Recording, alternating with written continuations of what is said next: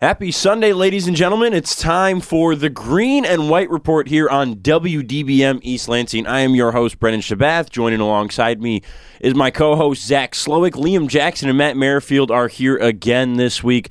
Slowick, you and I were off last week to celebrate the Thanksgiving weekend out in Portland, Oregon, the Great Pacific Northwest, for the Phil Knight Invitational. That was a blast being out there. Yeah, a lot of fun. I think I'm still tired from that trip. It was a very long, grueling 5.5, 6 days.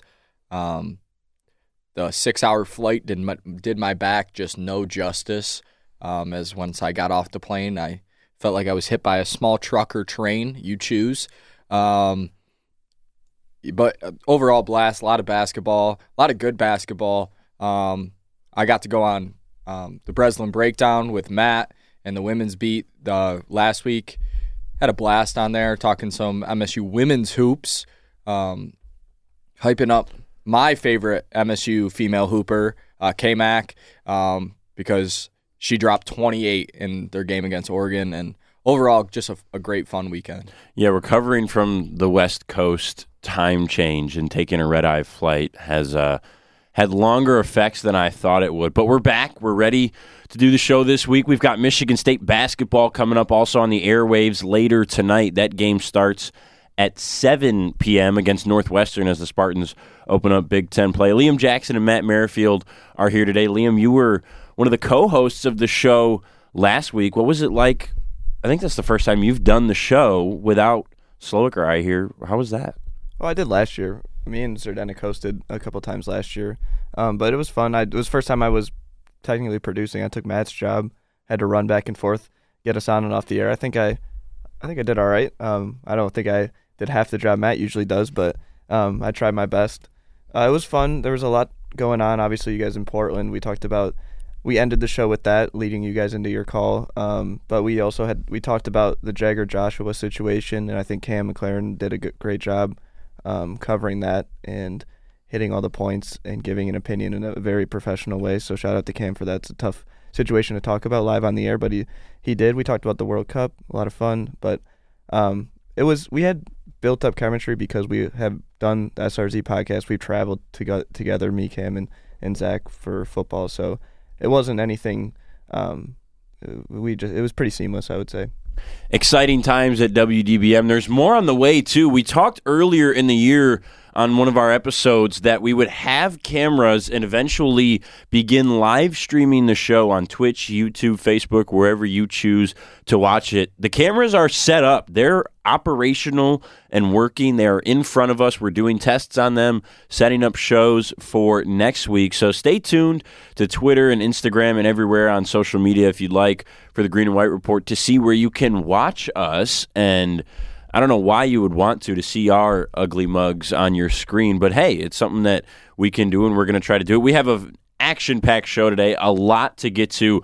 Crazy stuff happened in college football yesterday, shaking up the playoff landscape, which we're going to find out about in just a few days on Tuesday. We're going to talk about the NFL Pick'em, do a little bit of Lions talk momentarily. I think I might have been wrong about those guys down there at Ford Field. Nick Burt from Impact is going to join us to talk about the World Cup and the United States' disappointing performance yesterday.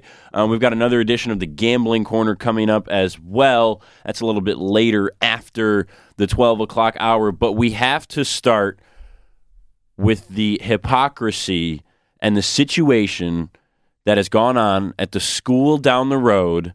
And no, I'm not talking about Michigan being 13-0 and beating Purdue in the Big Ten Championship. I'm talking about 6'3", 337-pound defensive lineman Mazi Smith being arrested over a month ago in Ann Arbor after speeding early around 9:30 in the morning. So before we talk about this, let's just set the scene and kind of get the lowdown in the situation. So Mazi Smith is a senior co-captain at Michigan. He's a defensive lineman, one of the best guys on Michigan State or on Michigan's defense. By many analysts' standards, the top defensive lineman in the country for the NFL draft this upcoming April. He was pulled over and arrested. That's a key point. He was pulled over and detained and arrested on October 7th around 9:30 in the morning in Ann Arbor. He was found to be in illegal possession of a pistol in his car without a CPL, a concealed pistol license. He also, for some reason, didn't have his driver's license. And so this report eventually went to the prosecutor's office in the district attorney of Washita County, where Ann Arbor is, where the DA is Eli Savitt, who perfectly, adequately, convincingly enough, is a University of Michigan Law School graduate and a current teacher at the University of Michigan, where he lectures on law. He received the police report a week after the arrest, and then an entire month went by. 33 days until charges were approved on November 17th and a warrant was sworn out.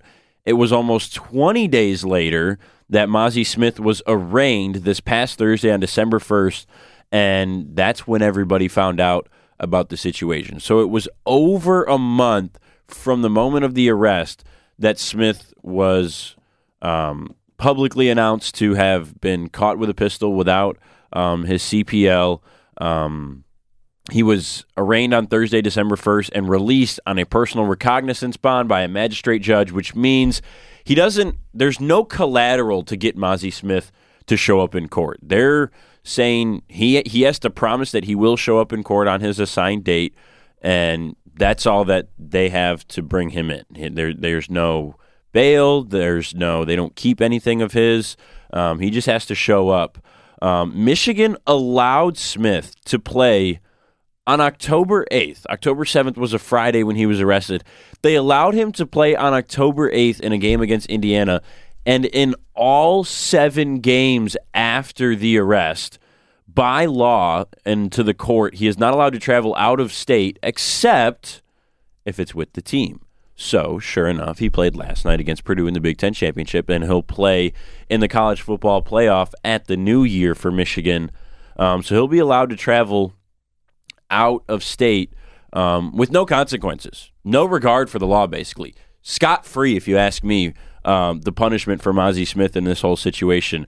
My first question, and there's a lot to get to in this with all the stuff that Harbaugh and Ward Manuel, the athletic director at Michigan, said, all the stuff that Eli Savitt has said. Mind you, Eli Savitt is the prosecutor against the Michigan State players who were charged with misdemeanors, except for Kari Crump, who was charged with felony assault for the tunnel incident that happened after Mazi Smith was arrested for illegally possessing a gun. But anyways, my first question is this, and I want to see if you guys have any information on this or anything to clue me in, because this is one that I couldn't quite answer myself. Why does a 6'3", 337-pound senior co-captain defensive lineman, a guy who has been taught violence his entire life and to hurt people in the field of play, and who is big man on campus, is going to be a millionaire in a matter of months, why does he even need a gun in the first place? And if he doesn't have a CPL, why is he transporting it at 9 in the morning on campus without his driver's license, to mind you? I mean, this whole situation, I don't even understand why he has one in the first place. I mean, from what I've gathered, he was in the process of getting a CPL, so it wasn't like he just bought a gun with no regard for the law. He just hadn't gotten the CPL yet, and that's kind of why. First, I just want to say I don't think Mazi Smith is I don't really. This doesn't bother me. Like, the actual crime he committed I don't think is a big deal at all. I mean, I think he should have been suspended. I don't think that he should get in trouble for this. I don't like legal trouble. I don't really care if he has a gun. He wasn't hurting anybody. He wasn't doing anything. Out of 400 million gun owners in America, 100 million are illegal. I mean, that's a whole different conversation. Yeah, that is okay, a whole different conversation. I think in the process, Kari Crump was in the process of not fighting that guy, but he did. Okay. I mean, very different situation. My problem is not with Mazi Smith. I don't really want him to get in legal trouble because I don't want the Michigan State players to get in legal trouble because I think that's just a hurdle that people who are 18 to 24 years old deserve like leniency in that, but that's just my personal opinion. I don't want Mazi Smith to miss an opportunity to go make generational money because he's earned that with his play on the field. My problem is with the way it's handled, and I know we'll get into that. So I don't want to make this about Mazi Smith and his person. I think the bigger issue is the way it's handled in the courts and at the University of Michigan. So if he wants to have a gun, if he was in the middle of getting a CPL, he shouldn't have had the gun. But I don't. If he wants a gun, he's able to do so, and he wasn't harming anybody. I do think he should have been suspended, or it should have been handled much, much better by both the team and the prosecutor. And especially the way they came after Michigan State players, the optics are absolutely horrible, and it's just really frustrating for people who, I'm sure for those players, Michigan State who have misdemeanors, or Malcolm Jones even got his charges dropped and he had to miss half a season, wasn't with the team. So I'm sure that's extremely frustrating for those involved. But in terms of Mazi Smith as him personally, I mean, I don't really care if he has a gun. It's legal. The mode that he was, the exact moment where he was caught with technically was illegal, but like we said, he was in the middle of getting a CPL, and it's fine. I don't really care about that. And the thing that he is a United States citizen, so it is his right once you're over the age of 21 to be able to possess and own a firearm. Now, if it was an AK-47 or something just ridiculous, I would probably have much different thoughts, but it was a pistol. He has since gotten a CPL because it was in the process. It wasn't there yet. I don't think you should be carrying it. I think it was probably just a bonehead thing to do for him before having his license. But in saying that, it wasn't like he was involved with an armed robbery or harmed somebody or pointed the gun at anybody. It was just in his car and he got pulled over. The license thing, it's annoying, but I promise everyone in this room has left their house and got in their car without a wallet at some point, and then you're like, oh, I don't have my wallet on me. So I think it was just a bad situation all around. I don't want his life to be ruined over this. I don't even think necessarily if it wasn't for the Michigan State game, I don't think I would say to even suspend him or have any disciplinary. I mean, Amani Bates had the same thing. He missed one preseason game. Now, if Michigan was smart and they knew this was going to come out, I think they probably suspend him for... they knew. They did know. Yeah. I want to talk about the Amani Bates parallels, too, because the difference between that is that happened 3 months before the season started, and then the charges were dropped promptly after that one preseason game. Amani Bates was going to miss the entire Eastern Michigan season if his charges didn't get dropped or if that thing didn't get settled in court beforehand. And he the next day was dismissed from the Eastern Michigan basketball program until further notice. So there's not parallels there. I promise you. Well, I think there is because they handled it better than Michigan did. They actually handled it when it happened. If I could finish on that, right. I think the issue comes from the way that everything was handled. I don't think he was doing anything to be malicious or to harm anybody else. He was using his Second Amendment right to own a gun, which is a law throughout this country that anybody can choose to do. And he got caught in a bad situation. Now, he put himself in that situation 100%. I'm not calling for his head, however. It is absurd that the Michigan coaching staff and athletic director are calling for kids' heads over a fight because in my eyes, neither of these situations are something outside of the Kari Crump swinging a helmet that should impact any of these guys' lives. Like, I've played hockey a lot. There's been fights off the ice, like in the tunnels. Never have I ever swung a stick. Punches have definitely been thrown. But so I feel like it's really tough to judge somebody, especially when they have no prior history. If this was an issue before and it happened again, or multiple issues piling up, then it's more of like well, what have you done for me recently? Has this been an issue? It was a one-time thing. I don't want him to be, and I don't want him to not be able to play football. He's a great football player. He has a chance to go play football for a very long time on Sundays. I think the issue strictly comes from how the situation was handled. Listen, I don't want Mazi Smith to stop playing football either, just for the next 2 games or the next game, however long they have, because he should have missed at least that many, 1 or 2 after this happened. This happened October 7th at 9:35 in the morning. Harbaugh probably found out about it October 7th, no later than 10:35. He had to have, at least someone had to have, because from what I believe is they were about to go to Indiana, and he had to get permission from the court to travel to Indiana. So someone had to have known about it at that point.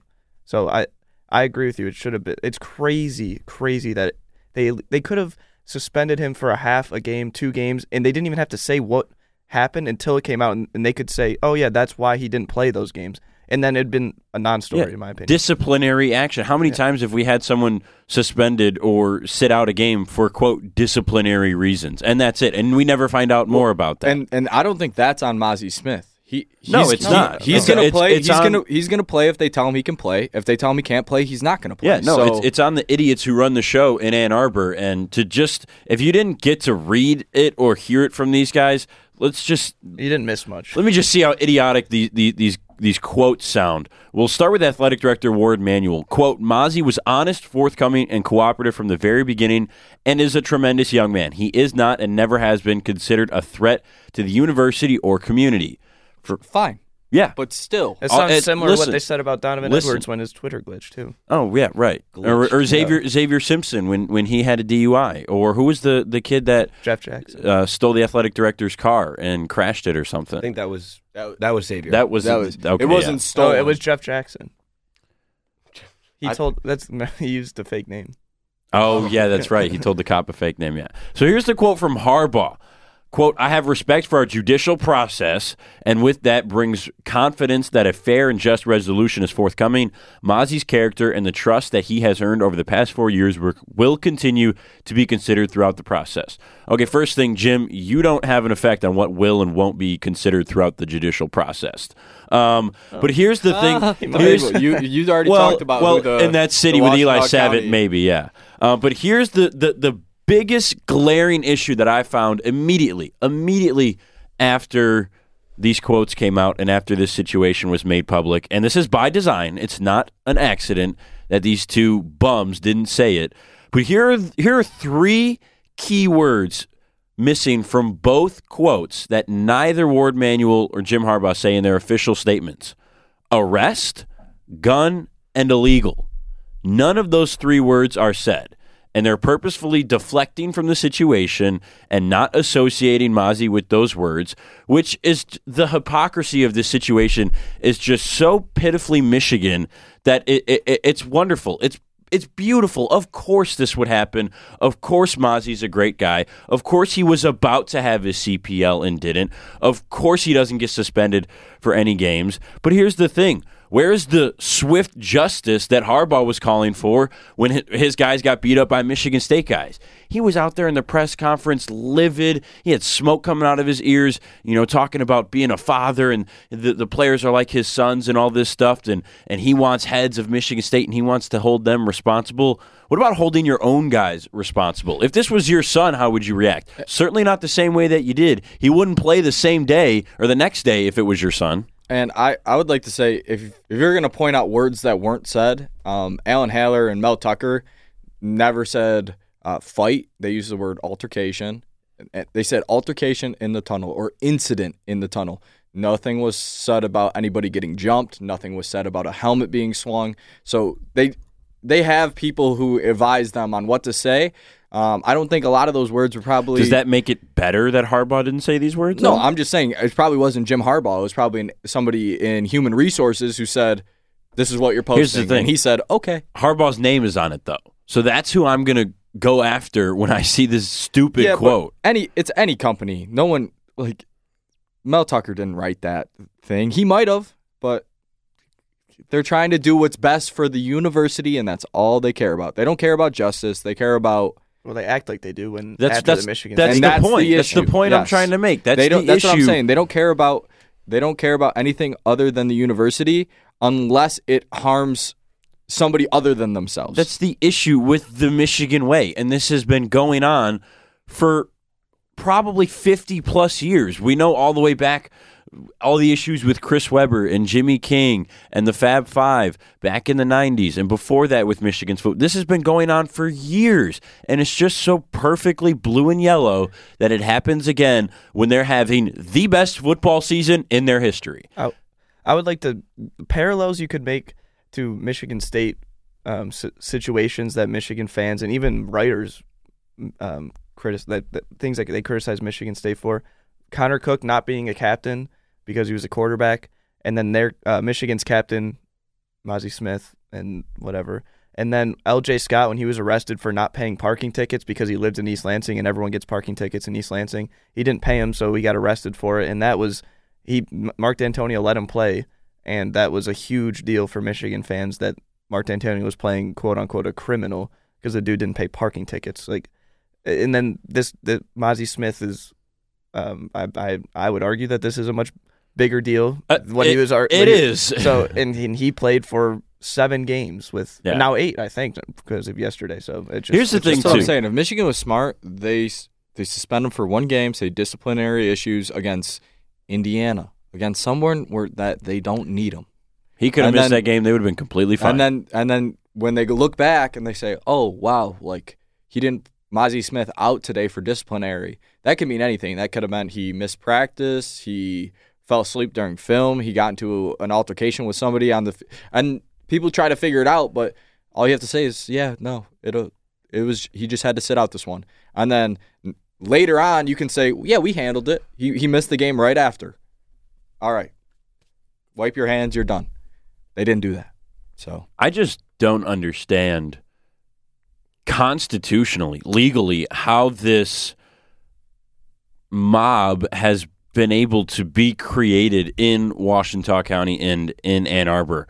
How is Eli Savitt, who the only thing in Ann Arbor is the University of Michigan. That's all there is. Great art scene. That's the only nice thing I have to say about the city. There's nothing else important there, right? That's if you live in Ann Arbor or in Ypsilanti or anywhere around there, you care about Michigan. You're a Michigan fan. You probably went to Michigan or know someone who goes to Michigan or went to Michigan.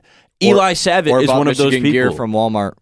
That true, that too. But Eli Savitt is somehow allowed to be the prosecutor in the district attorney's office for the entire Washita County when he went to Michigan, and to make matters worse, still teaches there and gets paid by the university. So, of course, I mean, this is all of our faults for even allowing something like this to happen, because of course this situation is going to turn out the way it is, where Michigan people, Michigan players and coaches and associates are going to be favored by law when they've got their buddy who they graduated with and used to go out to the bars with back in the 90s as the prosecutor who's like, oh, no, don't worry about it. And so what Savitt said, which really confused me about this whole situation, is he originally said the reason that it took so long for the charges to come out and for Smith to be arraigned was that he wasn't arrested at the scene. Well, that was incorrect. And so then he came out later with a clarification that said, oh, well, he was arrested, but we only have to come out with the charges and make a decision on them, whether we want to pursue them or not, within 48 hours if he's held in custody. So, but he was arrested, so at some point he was held in custody and somebody had to come get him out. So when does the clock start? Does the gate close and they lock it and it's like, all right, you got 48 hours? Or because it's a Michigan defensive lineman, it's like, all right, give me a few hours, we'll get him out, then we'll wait over a month, to let this information be public. I wouldn't be surprised either if he was put in handcuffs, put in the back of a cop car. They figured out, holy crap, he's the starting nose tackle. Yeah, he didn't have his license at Michigan. First. They had to find that out somehow. So I'm sure he just said, I'm Mazi Smith, and they were like, well, you know who Mazi Smith is if you're from that area, or if you've watched any Michigan football, because he is a beast on the field. So you see, oh, he's Mazi Smith. Probably put him in cuffs, radioed somebody, and somebody said, call his parents, call someone, call one of his coaches. You mean call Harbaugh? call whoever. Let somebody come pick him up. And he didn't even leave wherever he was arrested. He probably walked away or drove home. Most likely. Like, I mean, so he was that's- originally pulled over for speeding. That so would have. when they say he was arrested but wasn't kept, my guess is he was put in handcuffs, put in the back of a car, but he never was in the police department. He was never in a holding cell. He was never anywhere, which, again, that's not on Mazi Smith. Mazi Smith, I believe that he cooperated the whole time. I believe that he said, well, this is what's happening. Here's I understand, whatever. Got in the cop car. I'm sure he pulled. I play football at University of Michigan. And then somebody somewhere in the jury system, in the Michigan State Athletics Department, in the Michigan football coaching staff said, yeah, no, this is not happening, and then let him walk. So Yeah, I for the way the situation was handled, the blame all goes on the bad decisions by Ward Manuel, Jim Harbaugh, and Eli Savit, and anybody else associated with that football program who has any decision-making ability behind closed doors. And that's my biggest issue with all of it, is you can't have it one way and then when it's against your own guy, have it the other way. And to not suspend him, to let him play through this historic season. Don't get me wrong. This is the best Michigan football has ever looked, and they have a chance to do something crazy here in a couple weeks.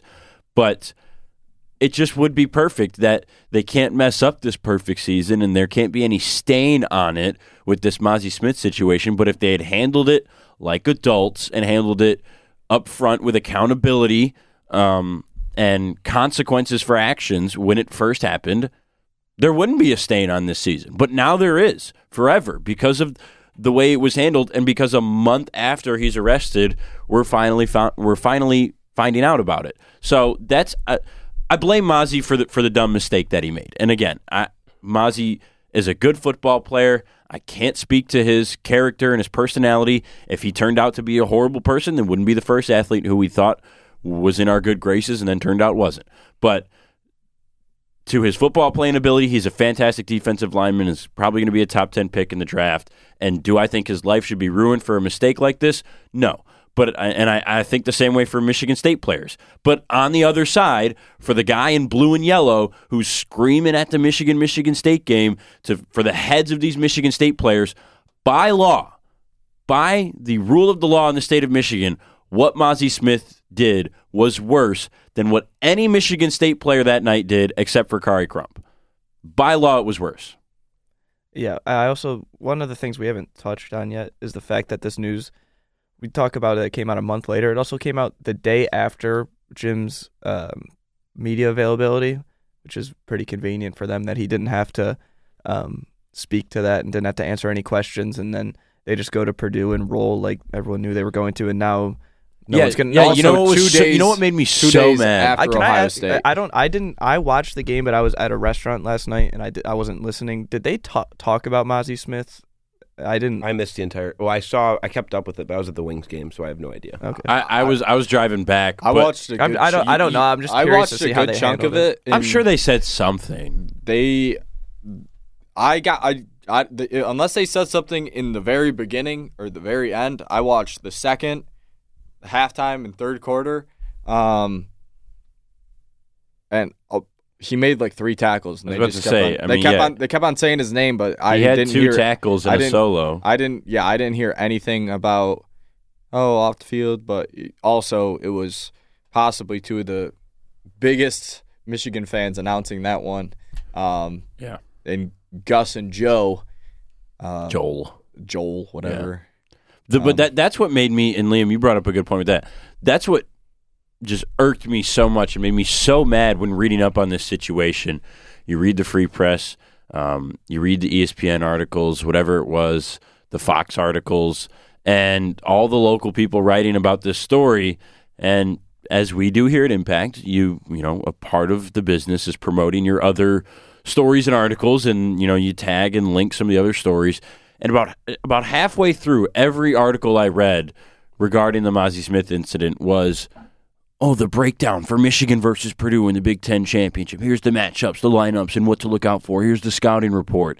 And it's just perfect because the way they timed it was beautiful. From a PR standpoint, this is going to be used in college classes to teach public relations for how well Michigan handled this as far as the timing goes. But like you said, you said the optics, and even beyond the optics, the ethics, the morals of this are just so stupid and just plain annoying that I couldn't not talk about it on the show and couldn't give my piece because it's just perfectly Michigan, and I wish all the best for Mazi Smith and that this doesn't ruin his life, but I don't think he should play football for the remainder of the season.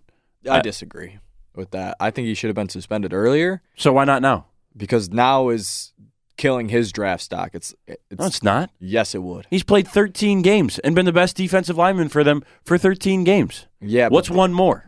He's playing probably, if they beat whoever they play, which assume they will, against Georgia, he's going to be playing the best that he's played yet, and that is what helps him move up. He played Georgia last year. Yeah, he did, but you don't think he got any better from last year? I mean, I'm sure he did. Yeah. You said the best he he's had ever 2 played. tackles against Purdue. Yeah, but He's a new. He's there. He's there to plug holes and stop the He's not there to get pressure, and he's there to just stop the run and plug huge all holes. Purdue did yesterday was run the ball. Yeah. So I think it just hurts him by not letting him play. I think it was handled so So poorly. you mean to tell me he should have consequences for illegally possessing a firearm? He should have, Right. but he didn't. Better late than never. Do you think they'll suspend him? No, absolutely not. That's no what way. I'm saying. No way in hell they suspend him. There's zero chance. Do I think they should? Yes. Do I think they should have the next game? I think Yes. they should have already, and that the fact that they didn't is now it's. If he doesn't play against, I don't know whoever they play. We're gonna get into it. Who we think is gonna go up against who, but TCU, they might not need him, but Georgia they need him, which hurts Michigan, but also hurts him. So. Right. I don't know. There should be consequences for these actions. I think that's the point I'm trying to make. Yeah, and I think it's Michigan better late should have than to pay never. for them. I don't know how him having to pay for him 8 months down the road. That's just hurting him because if Michigan would have done what Then was he should right, be mad Both parties should have consequences for their actions. I get Michigan that. let him play for a month. He illegally possessed a firearm yeah, without his driver's license and while speeding at 9 a.m, the day before a football game. You should have to miss that football game. And if you don't, you should have to miss a football game. You don't get to be a part of this historic season for all eternity that Michigan is going to have. This is going to go down in history as the best year for Michigan fans because your coach wanted you to play. And so we found out a month later what all this happened. and truly in my heart, I just feel bad for Mazi Smith. I mean, I because do if too, this yeah. situation, yes, he made a mistake. Should that cost him being a first-round draft pick? Probably not. Should that cost him going as early as he possibly could go in that first round? Probably not. Should it have cost him a game in October? Yeah. But you don't play in these big games.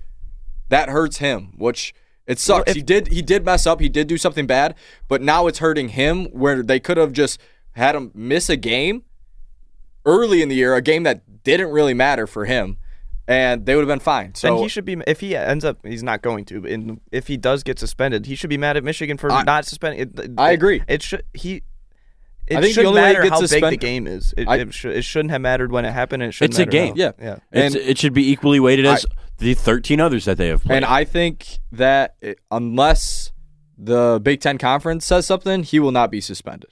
Now, in saying that, I think some Michigan officials or athletics should be looked at, and that might be an understatement. Yeah. But at the end of the day, he's a guy that's our age, and he made a mistake, and I don't want his life to be ruined over that. And many of you know, I dislike that school probably as much or more than everyone, and I would love to see them get bounced first round of the college football playoff, but I don't see it happening. I don't see him getting suspended, and if he gets suspended and then he falls drastically, I think that's just a huge loss for him. I guess, but I'm always curious what would happen if the shoe was on the other foot. What if Mazi Smith went to Michigan State? No, he would have been suspended What if he was immediately. already in the NFL? I think he probably gets suspended for a game, even if he was in the NFL. I don't know. People, the NFL is people would write about how Mel Tucker is not fit to be a head football coach. Correct. And he should be fired. And, Thug University and all that BS. But yeah. So there were a lot of college football terms thrown out in that segment. We're going to take a quick break. When we come back, we are going to talk about the craziness that happened in the college football playoff yesterday. And then coming up at 11:58, we'll talk a little bit about the Lions and give you our NFL picks. This is the Green and White Report here on WDBM.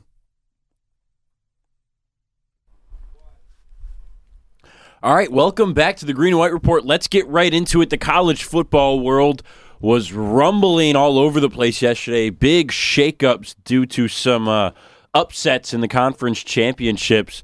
I'm going to be honest. I don't hate to say I told you so.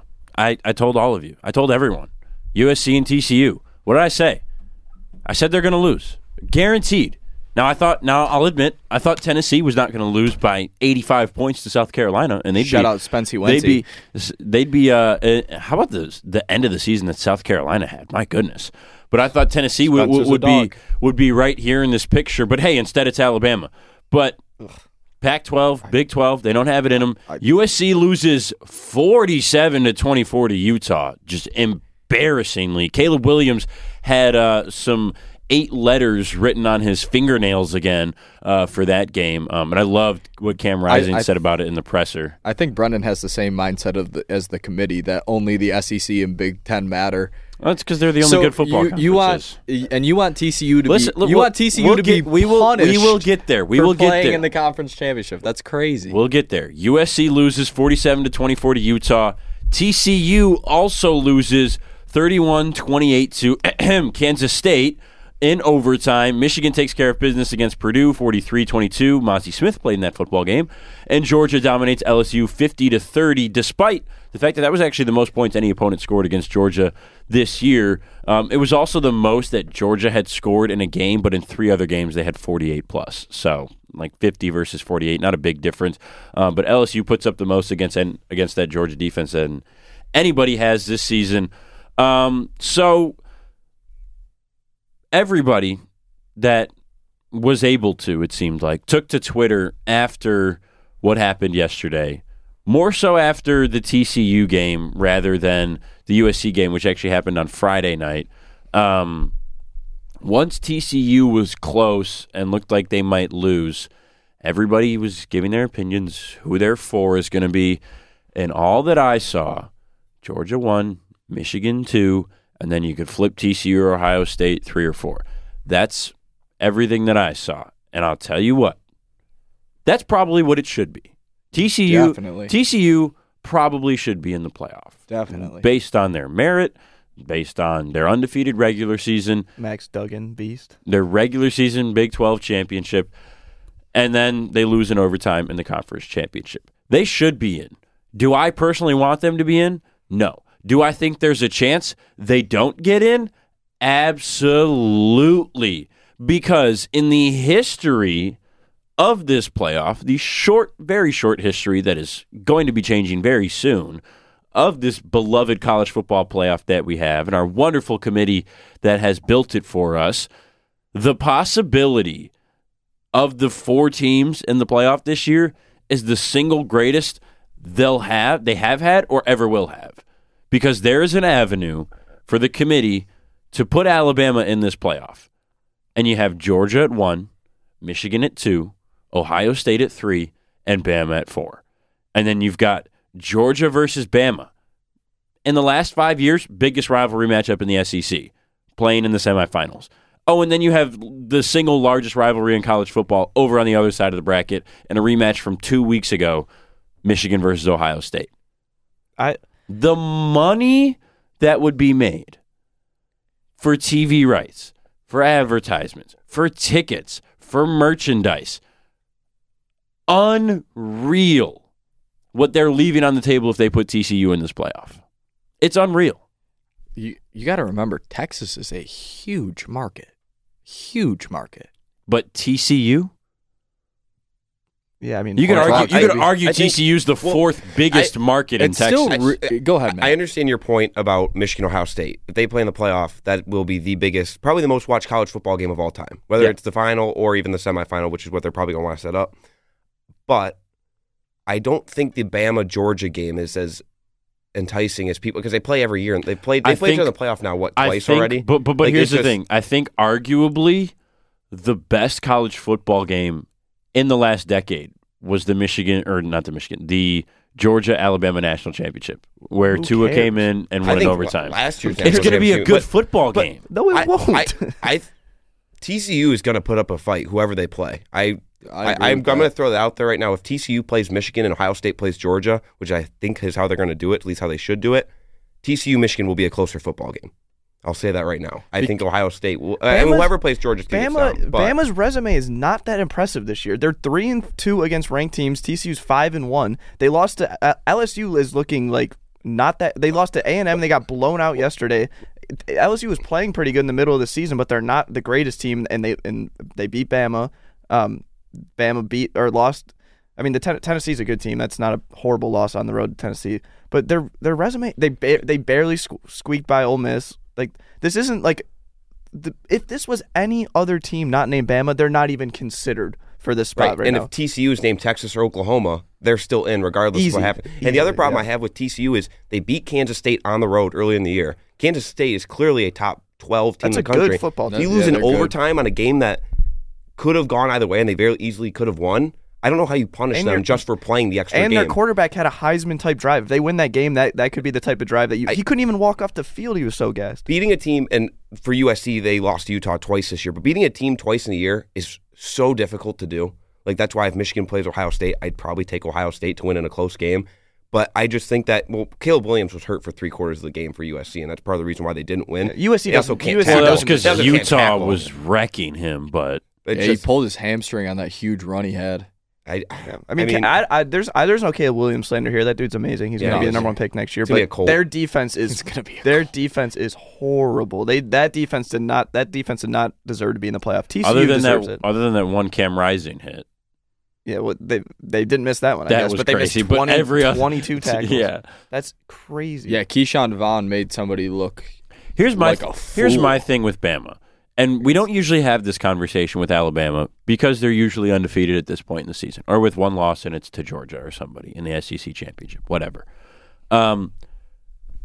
But frequently, when we get these one-loss teams, two-loss teams who are battling for that fourth spot, it's teams like TCU, USC, Ohio State with one loss and not playing in the conference championship, or Michigan or somebody.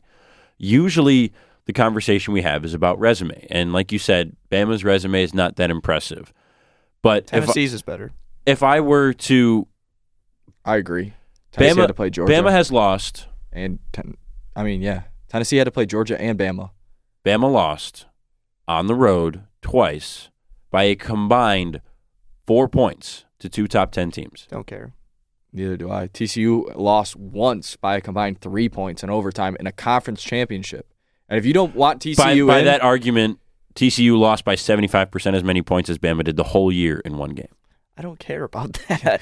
but also if you're Michigan State made the playoffs and they didn't 60% lead. of They the didn't time, lead. it works They didn't every lead time. for a single second of regulation against Michigan and Ohio State, and they made the playoff. They won both those games. I don't really care. They won the game, but Bama lost the games. so and if you're saying that TCU shouldn't get in, then why should they go play in a conference championship? I 'Cause started they the were se- they I were in at started the- 12-0. I started the segment with TCU probably should get in. So But yeah, I would rather see Bama. so if TCU was to get in, or if they were 12-0 and they said, "No, we're not going to play in the conference championship because we don't want to have that one loss," because you don't have to play in the conference championship if you don't want to. I mean, if they were to do that, then they wouldn't get in the playoff because they didn't play. So they can't. no, be it's not because they punished. didn't play. It's because they didn't want to play, and you can't like scheme the system like that. Also, That's what no, Notre Dame like does. the teams that Notre Dame is just an independent. They don't have a conference championship. They do it so they don't have to I play mean, 13 the Big games. 12 added the conference championship game so they could start getting into the playoff. That's That's why They TCU literally- because TCU got screwed in for this- 2014 yes, and exactly. Baylor did. But I don't know. I don't know how You can don't get punish screwed if you have a better football conference. That's my point. the can't Big 12 is choose how better than the the Big 10 this year. Yeah, that is true. if there was a Big Ten, Purdue just played in the Big Ten championship. If there was a Big Ten, Big Okay, 12 well, if you want to get into that, then we're talking about divisions and the setup. Yeah, the Big Ten is top heavy. The Big 12 is much. The Big deeper Ten than is the Big 10. East heavy, The is Big what 12. you mean. but There's top three heavy is top teams. heavy. They have 3 to 4 teams every year that are worth anything, and everything else is. There are 3 Blah. teams, and Penn State got. I mean, I guess, but Penn State, Minnesota I guess, was ranked is 2 seasons pretty ago. good. Wisconsin was ranked 2 seasons ago. Michigan State was in the playoff conversation last season for much of the year. Talking State's always in. It's just about the year. This year, the Big Ten is top heavy. Every year, That's no. what I'm talking about this year. Yeah, but even then, I'm talking. I was referring to the Big 12 conference historically Oh, and yeah, as I mean, a whole. The Big Ten is. the Big Ten's a better Right. conference. That's my point. The Big 12 was a good football. It's like if you conference don't want to this get screwed out of a playoff spot, have a better football conference. Play better football. Is my point. year. You can't control how the other schools in your conference recruit or how they run their programs. I mean, you can control how much money they get. The conference signs the rights deals. I don't even know what we're talking about right now. I'm lost. Like, okay, so TCU beats Texas, beat Oklahoma, which are 2 schools that you're very high on, and you said if TCU was either not one of those this teams year, I'm just listen. I'm trying. If TCU wore burnt orange, you would say, yeah, put them in the playoff. I'm sitting here giving my perspective as if I was a committee member. And don't get me wrong, these guys are idiots, okay? They've made horrible decisions over the past 10 years, whether it's the BCS National Championship or the college football playoff or whatnot. But there is so much more. It's about the money. This is a business. And there is so much more money to be made. How much money if are they you put getting? Bama in. None of us are earning any money from this. I I'm want to see getting the a best. more I want to enjoy- see the best games. I don't care about how much Yeah, money they I'm make. getting a more enjoyable football game if Bama's in there. No, you're not. Are you? You don't. I'm Okay, do dead you think? serious. Do you think Ohio State is better than Alabama? I just think that Yes. I think that TCU Okay. is very So Ohio State 4. underrated. I think TCU gives Michigan a little bit of trouble. I think Michigan wins that in a close one, but I think Michigan should be worried no matter what. I 'Cause think if I was Michigan, I wouldn't want to play TCU, and I damn sure wouldn't want to play Ohio State a second so. time. There you go. Michigan, TCU, Ohio State, Georgia. Those are 2 very good football games. Not as good as Bama, Georgia, Michigan, Ohio State. Sorry. Bama would roll over, or Georgia would roll over Alabama. Georgia's rolling over literally anybody that's ranked. So But you why just said through Ohio nine State's below better. At that point, why reward a Bama team that went 10-2, barely beat Texas A&M? This is the and same Texas. conversation we've been having all Try- year. Texas. Try to set Because up. you Try to set up mean Ohio TCU State, played one of Michigan. the worst games of the year and still went on the road and beat. They beat Texas. I believe it was 17-10 a couple weeks ago. It was one of the worst games Max Duggan played all year. I think it was his worst game. Bama played well in that game and still almost lost. Yeah, Bryce Young And had to, Quinn Ewers doesn't get hurt. you know- Texas you know wins. the Bryce only- Young had to pull out. Bryce Young had to pull out Heisman moments to beat Texas at Texas. You know the only team to beat Georgia in the last 2 seasons? I don't care what happened. That was 2 years ago. We're talking about right now. No. I'm just listen. The only team to beat Georgia in the last 2 years is those guys in the crimson and white and Nick Saban and Alabama. And The only 20 team, of those the only 20 Big Ten team to beat Michigan the last 2 years is Michigan State. I don't care what happened last year. I get it. I was just but saying, and 20 of those 22 guys that were on that team are now playing on Sundays. my point is that if there is a team, if there is a school, if there is a coach who knows how to beat Georgia, it's Nick Saban in Alabama. Nick Saban knows how to beat everyone. Doesn't mean he's going to. Right. But my point is I get what you're saying. I don't get. I don't trust Ryan Day or Sonny Dykes in that game. I totally Never been a get two-loss team in the playoff. I totally And now is not the time to start. I totally get what you're saying in terms of Nick Saban. It's just I don't think that we should default to because they were. I don't think that we should default to Nick Saban getting every single benefit of the doubt, even when his team has a down year for a Bama team. I just don't think that they. If their resume was a little bit different and they had maybe if they got to play Georgia and beat them and that was one of their wins, that's a different argument to be had. What's their best win this year? I'm sure they beat I can't even remember right now. but- Texas, Arkansas, Mississippi State, Ole Miss. Those are their good ones. Texas that's- without Quinn Ewers. I mean, I guess. Texas wasn't that great this year. bad, yeah. They're okay, but yeah, Ole Miss at Ole Miss when Ole Miss collapsed in the second half. I mean, that's their best win, which is it's a good win, but it's not a win worthy enough to get you in the playoff. Listen, I've been saying this year that Bama's bad. This is like the worst Bama team that we've seen. But also, Bama loses to Tennessee because they don't have Bryce Young. If they have Bryce Young, Bama wins that game. Their backup, who I forget his name at this point, and I apologize, cannot throw the football. I can throw football better than he can. Okay, I think he was a 5-star, so maybe not. It's because he can run though, and he cannot throw the football. If they have Bryce Young against Tennessee, they beat Tennessee, and we're not even talking about the Volunteers this entire year. And this whole conversation is revolving around a one-loss Bama, who probably would still one-loss Bama though would have already played Georgia. If they only lost one game, they would have already played Georgia. So then they're right. I mean, it's a hypothetical. Georgia. If what, that's a completely different conversation. And for Bama, it's a bummer that Bryce Young couldn't play in that game. So my question: do you think Alabama could beat Georgia? Yeah. So you think they could have beat them in the conference championship? Yes. Okay. Well, then that's how you feel. I was going to say, because I don't think there's a chance in hell that Alabama beats Georgia in that conference championship. If there's any team in college football that I had to bet money on for the rest of it, I could pick any team out of any Division I team to play Georgia and beat them, I'm taking Alabama. Can I just say? Oh, sorry. Go ahead. I'm sorry. If I was asked to do the same thing, and this makes me sick saying it, it would be the University of Michigan this year. And I still don't think. Yeah. And I I've still been don't saying think that they all could do season it. too.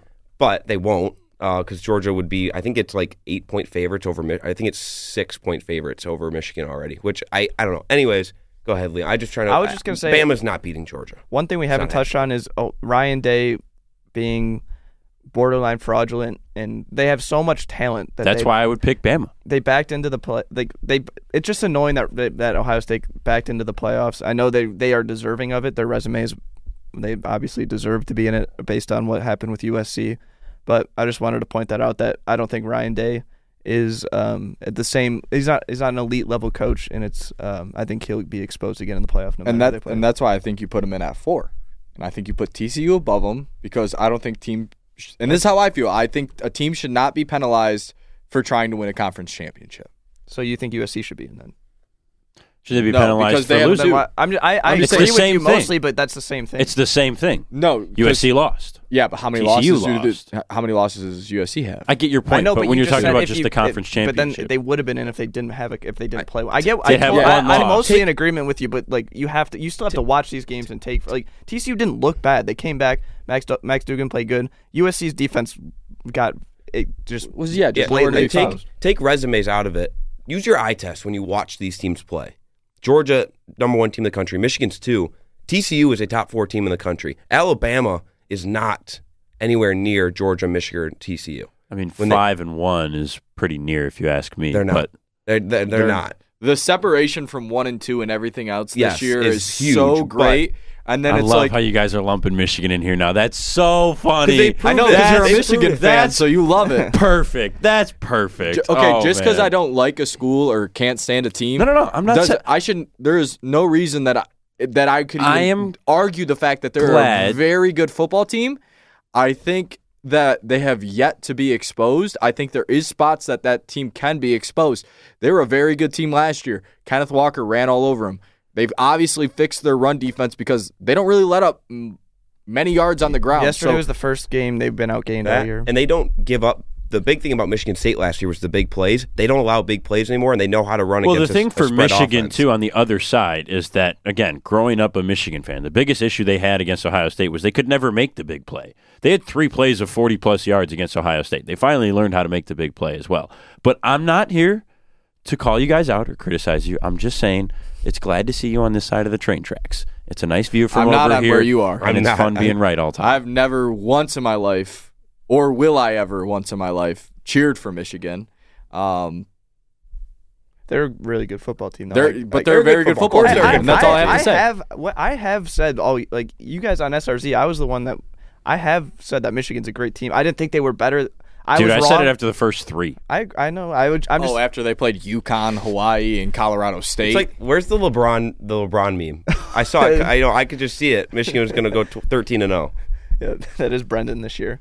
I have been saying. I'm not saying it after the fact. I'm not saying I said Kobe was going to score 80 before the game because I saw him in warm-ups. Okay, that's not what I'm saying. After the first 3 games of the season, I said Michigan is a national championship contender. Yeah, no, you did. I'll go back and find the film. Michigan State looked like a pull it national up. championship contender. I don't think we against recorded Akron. No, they didn't. Against Western, against Akron, they played bad against Akron. They Get won out of here. 52 No, to they nothing. didn't. No, they didn't. They did not. Michigan would have won 72 to nothing. Oh man, Wouldn't change anything. I think Michigan's a good football team. I still don't think Jim Harbaugh is a quarterback whisperer. I think he's actually a pretty garbage quarterback coach because I mean, yeah, I think if he was any good, he got to know. He at was coaching smart and got to know quarterbacks, line. Well, that and he got really good wide receiver development, and he's hired some very good pieces on the defensive side of the ball.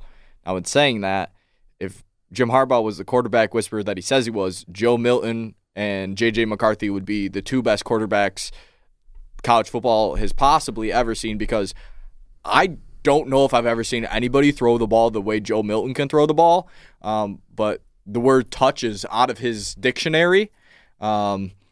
Doesn't believe in I it, do but have to that say- man can throw I do have to lasers. I can't wait to watch Joe Milton in the Orange Bowl. I do have to say though. Cannot I mean, wait.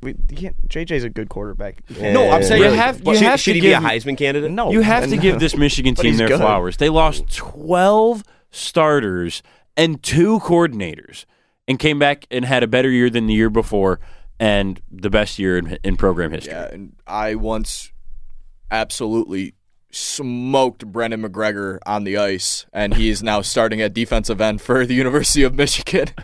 What? That's All right. important to throw out there. Everybody, look up a picture of me and look up a picture of Brendan McGregor, and just know that I put him on his butt. Very important to know. We're going to leave the college football talk behind. We're going to transition to the pros. That's coming up after the break. A little bit of Lions talk and the pick'em. You're listening to WDBM East Lansing's The Green and White Report here on the Sunday Talk Block.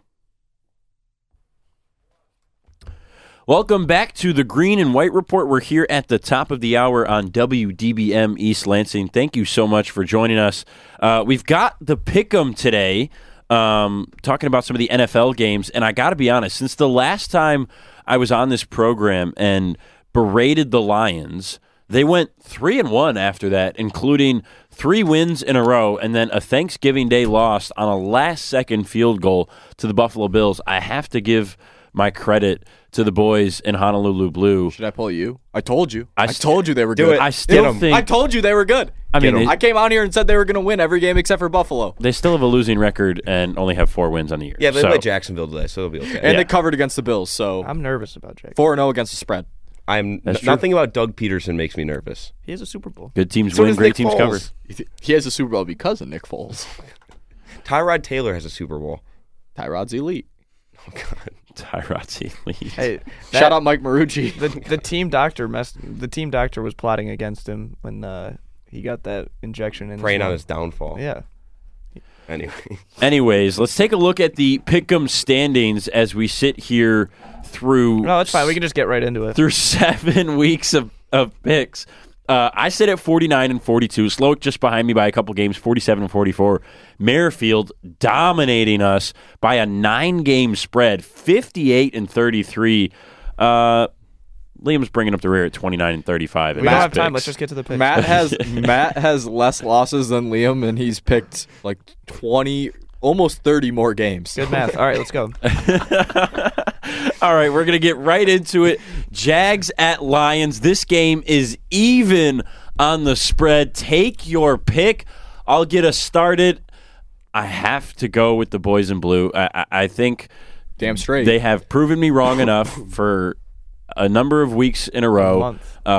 Every time that I have picked against them, for the most part, they have proven me wrong. So I'm going to take the Lions in this one to recover from the sad Turkey Day loss and a new way to lose. Of course, the Lions lose that game. You know, I thought they were going to miss the field goal, and that would have been typical Lions.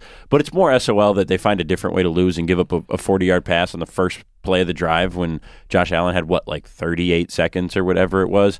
But I'm taking the Lions today. Yeah, Stephon Diggs is that guy, but one pride, and they're going to beat the Jags today, and I'm going to be very excited about it.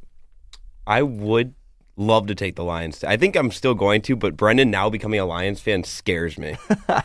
It's bad news for them. But if It's everybody's bad going to take mojo. the Lions, even if regardless of what Liam does. Shout out Trent. Shout out Trent. One pride. Give me the Lions. We'll see what happens. I Here comes the I have Jags to take pick. the Lions, but I am scared of a Trevor Lawrence breakout game, like career-defining game. That would or- happen. or That like- would happen in Ford So Field. I'm Career-definingly bad because the Lions are going to boat race him. because I do think that he kind of figured something out in that Baltimore game, and now he's going to be a guy, and it's going to happen soon. Jacksonville's losing simply because of what their mascot did. Oh, last Sunday. that was ridiculous. disgusting. Yeah, Not necessary. it shouldn't be allowed. Moving on, Pittsburgh travels to Atlanta. Steelers at Falcons. Another pick 'em. Take your pick. If you're giving me the option of one or the other, it's not going to be the Steelers. I'll take Mariota and the Falcons. Yeah, Kenny Two Gloves coming out today. That's an indoor facility as well. Can't really throw the ball. Najee's kind of chubby. Hey, last time he was at Mercedes-Benz, he watched Michigan State win the Peach Bowl. Yeah, Fun fact. That's true. More than likely, it might have been since then, but I don't know. I don't like picking with Brendan, but I'm going Falcons as well. The Steelers played on Monday night this week. They beat the Colts, so give me the Falcons. Short There you week. go. Give me the Steelers. TJ Watt. I think Kenny Pickett is turning somewhat of a corner. No, he's not.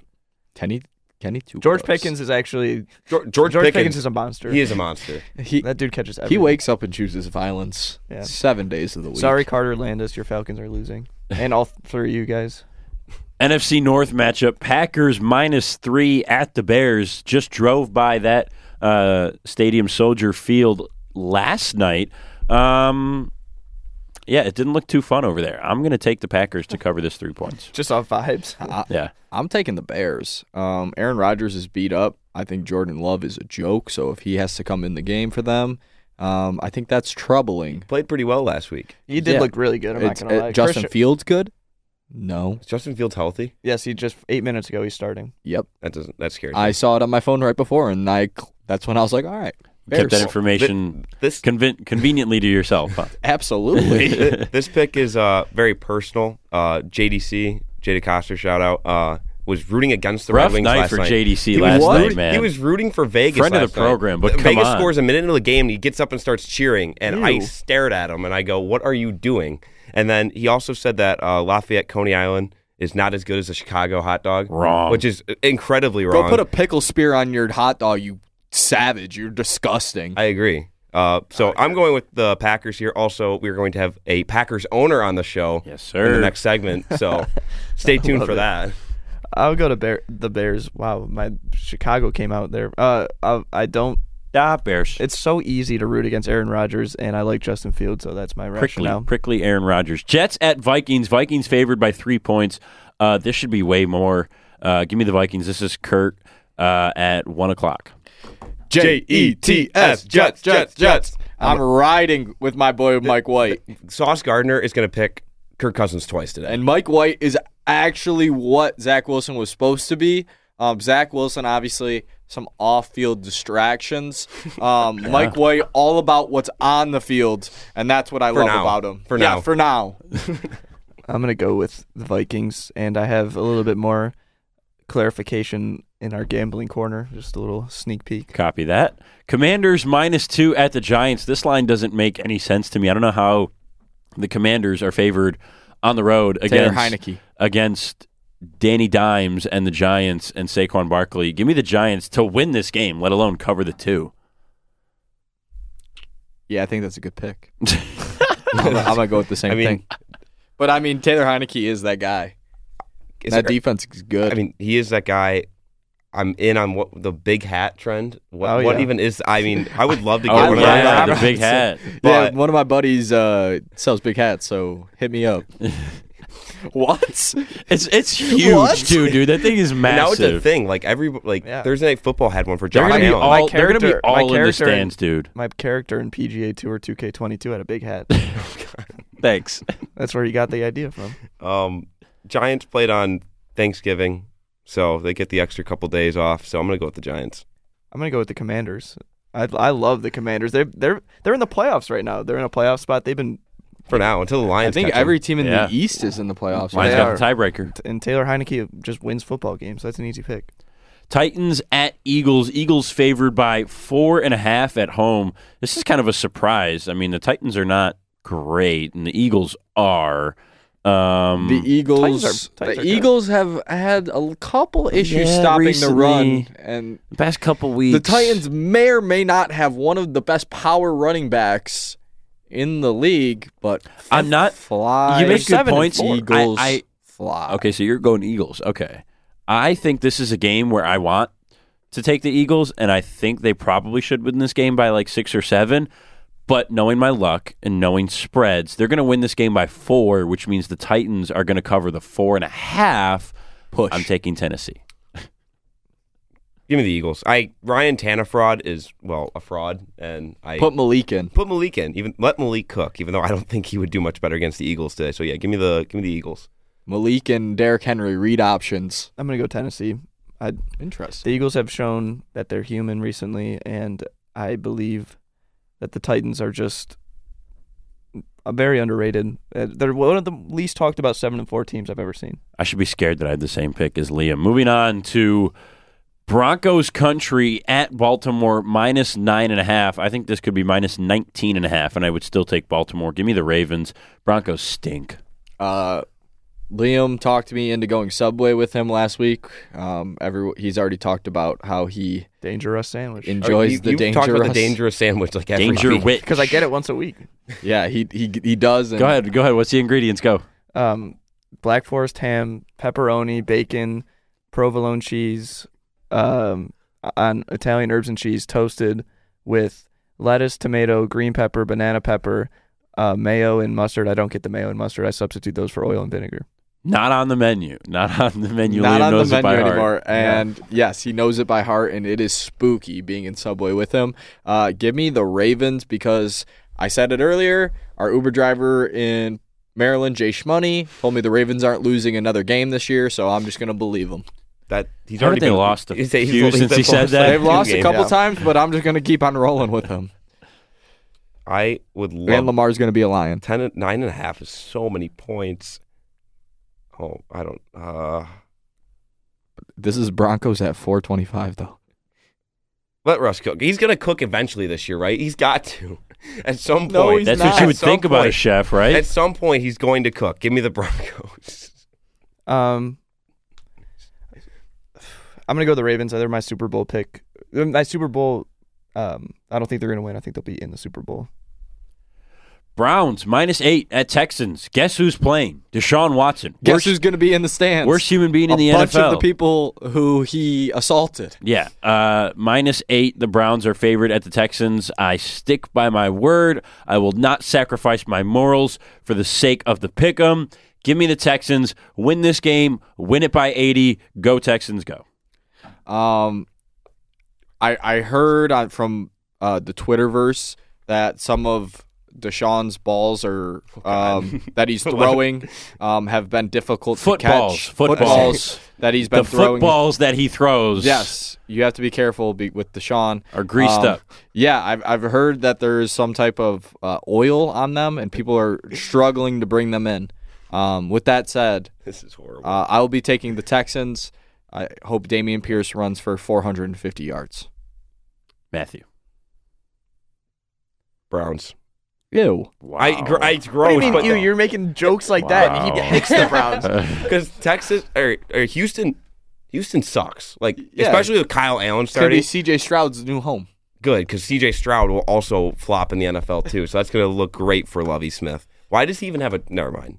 Why Lovie Smith has a job? Illinois legend. Lovie Smith. The Lovie Spartan Smith building. killer. The Lovie Smith building at Illinois. Why that exists, I don't know. But anyway, Liam, I'm gonna go with the Browns too. I don't want to, but the are your bones rattling yet? the Texans are He's shaking in just his horrible, boots. and Nick Chubb is gonna run all over them. Seahawks and Gunslinging Geno, minus 7 at the dwindled and Matthew Stafford-less L.A. Rams. I almost said St. Louis there. Remember those days? Those Sam were Bradford. way better jerseys than the ones they have now. those They should were go the back days. to those. I like the new ones. Minus 7 for the Seahawks. Yeah, give me that. I'll take Geno. This is one where I'm debating on This is a tough one. This is the one where I'm debating on using the push. Let's say you're going to use use the P word over there. But I'm going to go Seahawks. I still think Kenneth Walker's winning Rookie of the Year. Last time I looked, he is the highest projected, and he is really good at football. So I'm going to go with K9 in the Seahawks. It's a great observation that he's really good at football. Kenneth Walker, good at football. Heard it here first in the Green and White Report. Also, very nice guy. He is a nice guy. Matty Ice. 7 points. I know Stafford's not playing. He's out pretty much to the end of the year, but 7 points on the road in a division game is ridiculous. Give me the Rams. It's too many points. Fair argument. I'm gonna go with Seattle just because Bryce. Matt went with the Rams.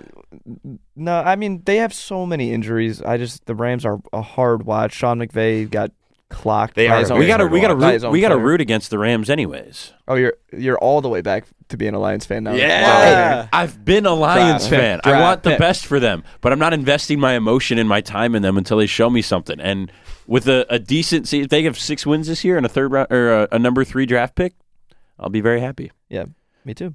Dolphins all the way out to the other side of the country in San Francisco against the 49ers. Niners favored by 4 points. I'm going to take the Dolphins to at least cover this. I don't know who wins this game. Probably San Francisco. This is one of those ones where I'm either going to be really right and the Dolphins are going to lose by 1 or really wrong and San Francisco is going to win by 24. I'm taking the 49ers. I'm not a huge 49ers fan, but they are good. C-Mac. Yeah, and just every part of them. And the handsomest quarterback in the NFL. Well, and that defense is just They have a lot of second that half defense is points phenomenal. forever. And traveling across the country is never easy. Give me the Niners by like 15 in this one, I think. Jeez. Traveling across the country, difficult from your personal experience. Yeah, not easy. A lot of sleepy time. Jimmy G is a winner. Shanahan is going up against his former assistant, Mike McDaniel. So, who I actually really like. I think he is funny. I think he's a clown. He's the most unfunny person on the planet, but it works. Give me the 49ers. He's like Aaron Rodgers if Aaron Rodgers wanted to be funny. Yeah. Give me the Dolphins. He's I feel like they prickly, just but in a good continue way. to be disrespected this year. I think the Dolphins are good.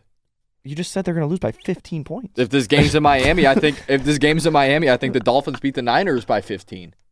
There's a 30-point. Oh, okay, whatever. That's a wild take. That's a 15-point swing. Where are they That's playing? a 30-point. No, that's swing. 30. Anyway, Not a math guy. I'm going to go the Dolphins. Mike McDaniel, I think it goes the other way. He knows that. He knows exactly what Shanahan wants to do, even though they do have those weapons with Debo and CMC. But I think Tua is disrespected. Those receivers are too fast. I think they're going to cover it. Chiefs -2 at the Bengals. The Bengals are either going to win this one by 3 or lose it by 15. I'll go with the latter. Give me the Chiefs to cover 2 points in Cincinnati. in Cincinnati. Bengals have been unimpressive this year, in my opinion. Juju's back, which will help Mahomes a little bit, but Travis Kelce is still the best tight end. This one's tough. I'm trying to reason with myself on why to take the Chiefs. Jamar Chase is back. That's also why I'm trying to figure out if I can take the Chiefs. And T. Higgins has looked really good. Is he playing? Is he on a snap count? Or I have no idea. That worries me. T. Higgins has been really good, but both of them is terrifying. I don't know. You know what you're picking? Yeah. 9, 8, 7. No shot clock. 6. Yeah, This no is high school I was saying, basketball. do you guys This is have Michigan one? high school Yeah. basketball. He gets as long as he wants. Give me the 2. Bengals, I guess. There we I don't go. know. The counting didn't help. I was just trying to figure out what was going This on is in my not brain. Michigan high school basketball. We have a set amount of time that we can be Yeah, on the air plenty here. of time. Yeah, we Go still ahead, got Matt. It's a Sunday lots. morning. No need to be rushed on a Sunday morning. Give me the Chiefs. I'll go quick. There we go. Yeah, see, Matt Make made up up for for the my lost time. time. Exactly. Chiefs by a lot. By a lot over as opposed to a little. Mm-hmm. Chargers at Raiders. Vegas favored by 2.5 at home. This is a weird one.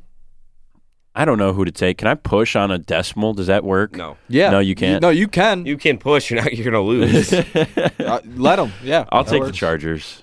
No reason at all. Derek Carr has not looked good, but Josh Jacobs and Devontae Adams have looked good. Give me the Raiders. The Raiders are favored for a reason. What reason? I don't know, but that's enough for me to take the Raiders. Okay. 'Cause Vegas always knows. I think the Chargers, their rosters garbage. Justin Herbert saves them. This is one of the weirder lines this year, I think. I don't really know. I'm going to go with the Chargers just because it's so hard to bet with McDaniels. I don't think he's a good coach at all. Finishing it off on Monday night, Colts at Cowboys. Biggest line of the whole week. Matt, you should be worried here. Cowboys favored by 10.5, the only double-digit line of the games this week. That's a lot of points. So many points. 10.5 for Matt's Indianapolis Colts. Give me the Colts to cover that. I'm going to use Matt's strategy in my pick. Oh, Lord. The Cowboys played on Thursday. Oh, last don't bring that Thursday, up now. So they have a longer week. No. Give me the Cowboys. Can I press charges? Who was on the bye on Sunday? Nobody had a bye last week. Can I call a timeout on like Jeff Saturday? Because Georgia is the 1 seed in the college football playoff. Yeah, that literally is getting announced right now. That was also a shot at Jeff Saturday because his clock management is that of a 4-year-old. Oh, no.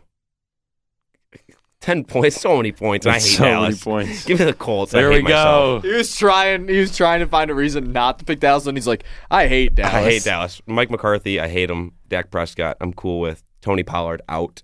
Why? I don't like Tony Pollard. Anyways. Zeke is elite, though. Over to Liam to finish us off. That's a bad take. Not a bad take. Okay. Great goal line back. I'm going to go with the Colts as well. Maybe it's just because it's it's only double-digit line I'm seeing on the list, and that could be a shock factor, but it just seems like a lot of points. All right, we'll see if Liam and I can catch up to Merrifield Slowick as well. Liam needs a lot more work than you and I, but unluckily for him, Considering Liam he has took a lot of 2 the shows same left, picks. I would say yes. Yeah, he does need a lot of work. We're going to step aside. When we come back in a few minutes, Nick Burt joins the show to talk about the World Cup right here on WDBM. Breaking news here on the Green and White Report. Have to apologize. Was under the impression, due to, I will say, a verified journalist on Twitter, so in my defense, that the college football playoff rankings were coming out on Tuesday. They're actually out right now. So our discussion from earlier is moot.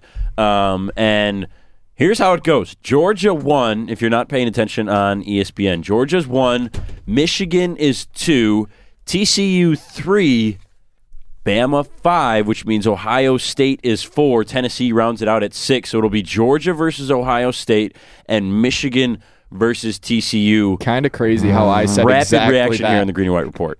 I just think it's kind of crazy. I said exactly all those things. Wow, so and then- after 13 games, you were able to predict who the playoff was. correct. It only matters after the And 13 you were not. games. The first I said 12 don't TCU matter. should be in. You said TCU should be in, but I'd rather Bama. I don't. I stick by that. I think The Hypnotoads.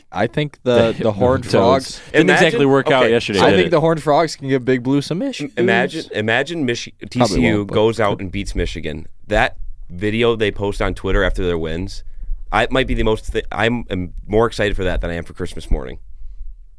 It's valid. That video will be put in the Hall of Fame of Twitter. So with the matchups, let's talk about the lines. Georgia's favored by 6.5 against Ohio State. Michigan by 9.5 against TCU. Who covers? Does anybody cover? Georgia covers. Do any of the underdogs cover? TCU might. Maybe. TCU is going to be a big How underdog. many was it? 9.5. Ooh, TCU. I'm debating. I think Michigan they either win by 7 or 10, and that's what I'm trying to figure out. I think that's a really good TCU on a line. neutral field against the second best team in the country. I think I'd take Michigan to cover. I like I said, 7 or 10. I think it's- Michigan wins I think by it's a like really 14. good line. Yeah. I'm excited to see Ryan Day's game plan. He's got 3 weeks, and hopefully he just won't run screen passes. Maybe he'll air it out to the best receiver in the country, but we'll have to wait and see. Probably not, though. Probably not, because he didn't I do it don't- against Michigan, so why would he start To doing Ryan it now? Day's credit, the fake punt would have worked, man. They would have been right back in that game, but the long snapper messed it up. And tell me if I'm wrong, but I think Jackson Smith and Jigma might be back too, just to add. Which I know you guys Yeah, are he high, might be. but okay, you have Marvin Jones, who is probably Harrison Jr. sorry. Marvin Jones would be a great ad. Yes. Just saying. He'll be in Ford Field today. Sorry, Marvin Harrison Jr. You have Mbuka. What's his first name? I don't even know. Amika, I believe. Amika. Yeah, there you go. And then you add Smith and Jigba to that, and that's just so much power because the two together are already a lot, but I think that would have probably helped against Michigan. I still think Michigan wins because Ohio State's defense did not know how to stop anything. Real quick, we have plenty of shows between now and New Year's to talk about this. Rapid predictions. I'm going to take Georgia and Michigan to win. I'm going to take the favorites, and then I'm going to take the favorite who's going to be in the national championship game. I think Georgia wins 2 years in a row. Liam? Same. Yeah, same. I will say no TCU. No, but I think that's going to be a good game, which is what I'm excited for. It might be close, yeah. I am actually sad that Blake Corum is not playing. I'm not. They have to. Donovan Edwards is still going to run all over him. It's the O-line. No, but I like running backs who enjoy getting hit. Blake Corum loves He's good contact. after contact. Yeah. It's the same reason I loved Kenneth Walker. They like getting hit. They like bouncing off of hits. So it sucks that he's not playing because I actually enjoy watching him. I think he's a good guy. He does a lot for that community. It's a bummer for him. And I don't know if he'll have the same success that Kenneth Walker has at the next level. I think he'll be an NFL back. I don't know if he has same. I think he needs the O-line more than Ken did. Yeah, that's understandable. Matt, your predictions? Georgia's going to beat Ohio State. I'm excited for the TCU game because both these teams are second half teams. Like Michigan.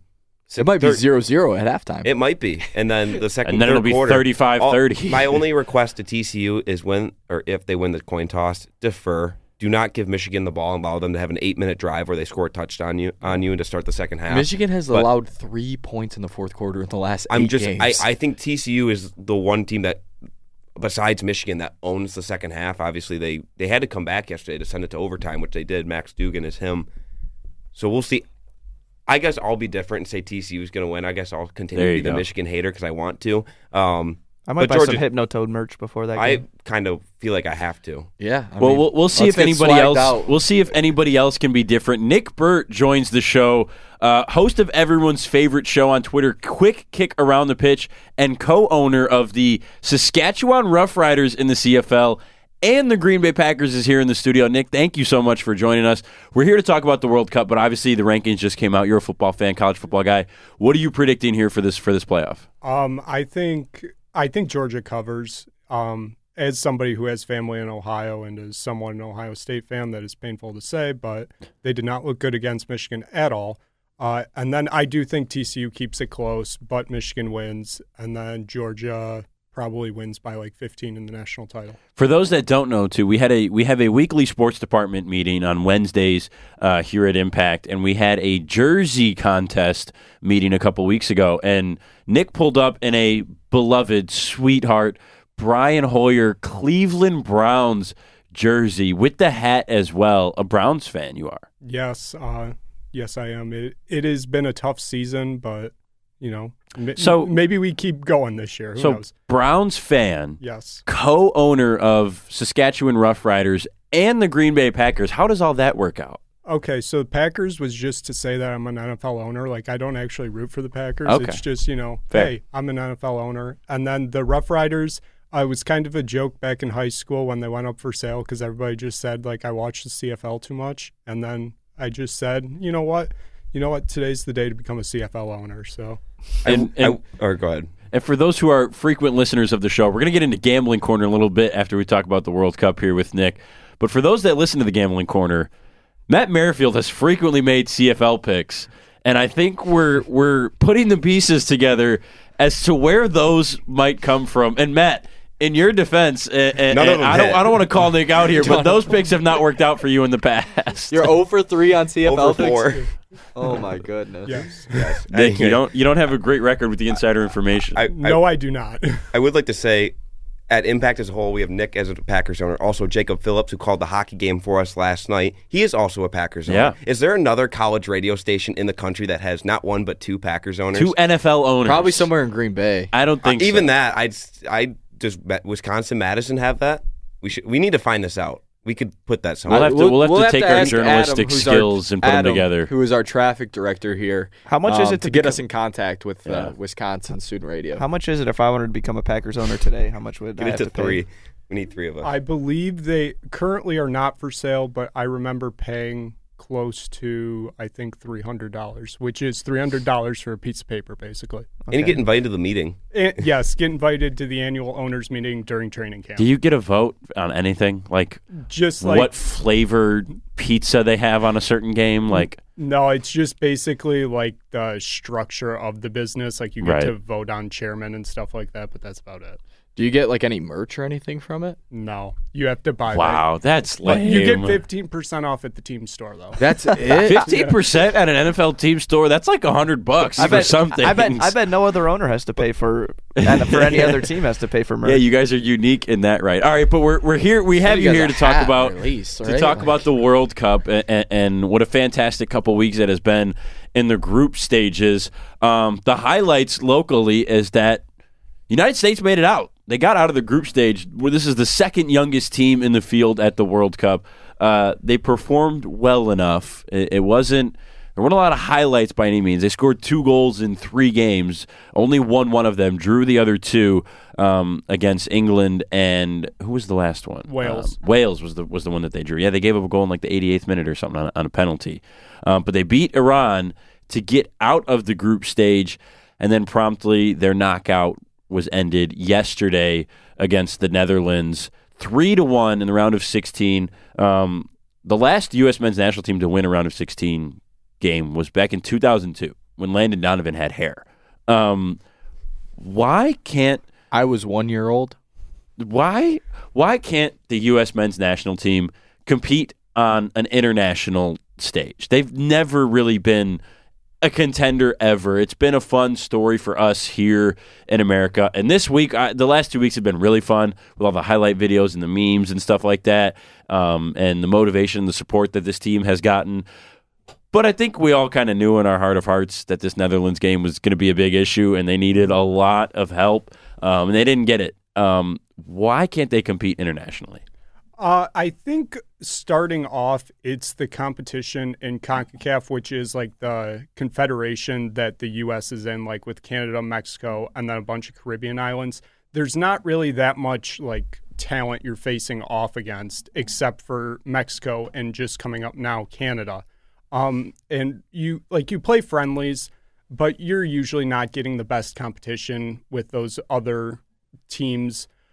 And I think there's two other parts. It's managerial tactics. Like I know we don't want to go like too deep into like what we're doing, but I think each time we actually do have a shot of doing something, I always think we have either the wrong manager or the manager doing something wrong.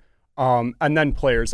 We're getting there with the players. Like in 2002, when we moved past the round of 16, we played Mexico in that round of 16, so it was somebody we were used to.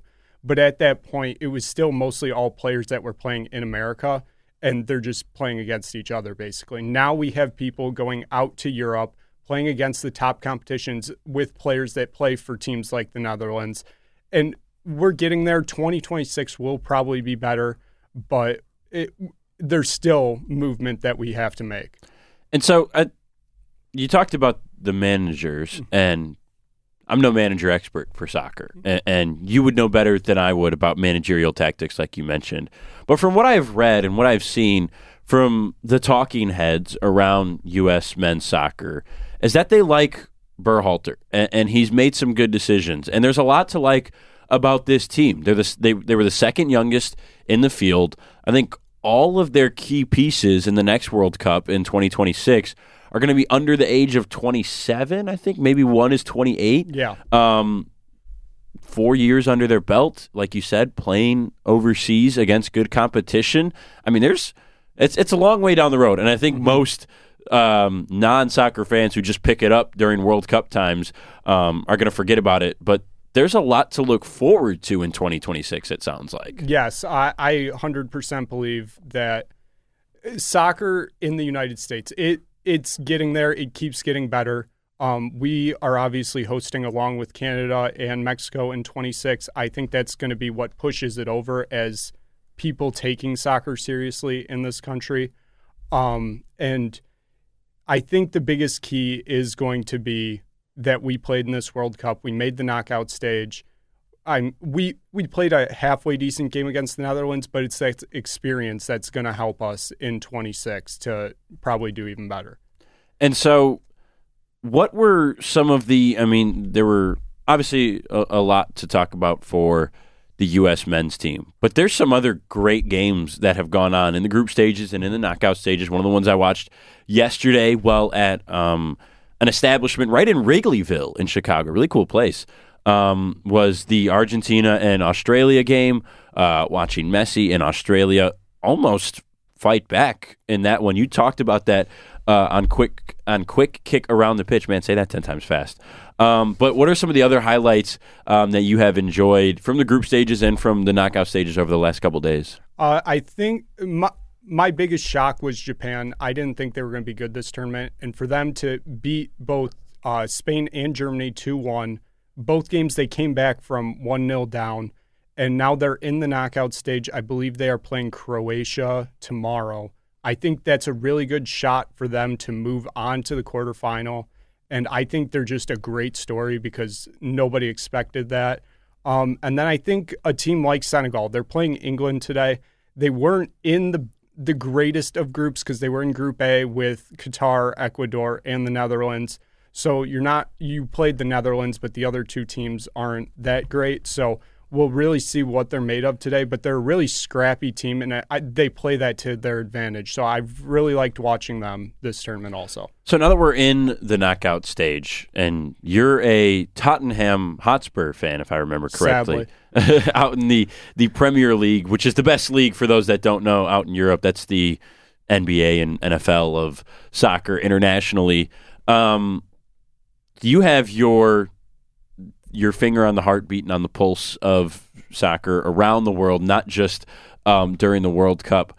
So who do you like in the knockout stages? Obviously, the favorites, Argentina, England, Brazil is a heavy favorite this year. I think this Netherlands team looks pretty good. They're historically a country that has had really good teams and hasn't been able to win a World Cup. Who do you think is going to be the toughest team to beat? Obviously, France is another big name with Mbappe. Who do you think is going to be the toughest team to beat, and who are maybe some sleepers that you're looking at to make a few upsets? I think sleeper, I'm going to say Japan, because I think they're a really good team. They play their game to their advantage. Like the Spain and Germany game, they only had like 20% possession that whole game, and every time they had a chance, they took that chance and they got goals. I think this tournament really has been a tournament of the favorites. So if I had to pick a final right now, it's probably going to be Brazil and France. But I also wouldn't be surprised if England's in the final. But I told one of my friends yesterday, I said if a UEFA team is winning the final, which is the European Confederation, it's going to be the Netherlands or England. I liked what I saw from the Netherlands team yesterday. They have a tough game coming up against Argentina. And England, I think, is the second team with the most depth in this tournament behind Brazil. And I think they can play that to their advantage. And obviously, Neymar Jr. getting hurt, what are the chances he returns? How much does that help Brazil? What do you think on that?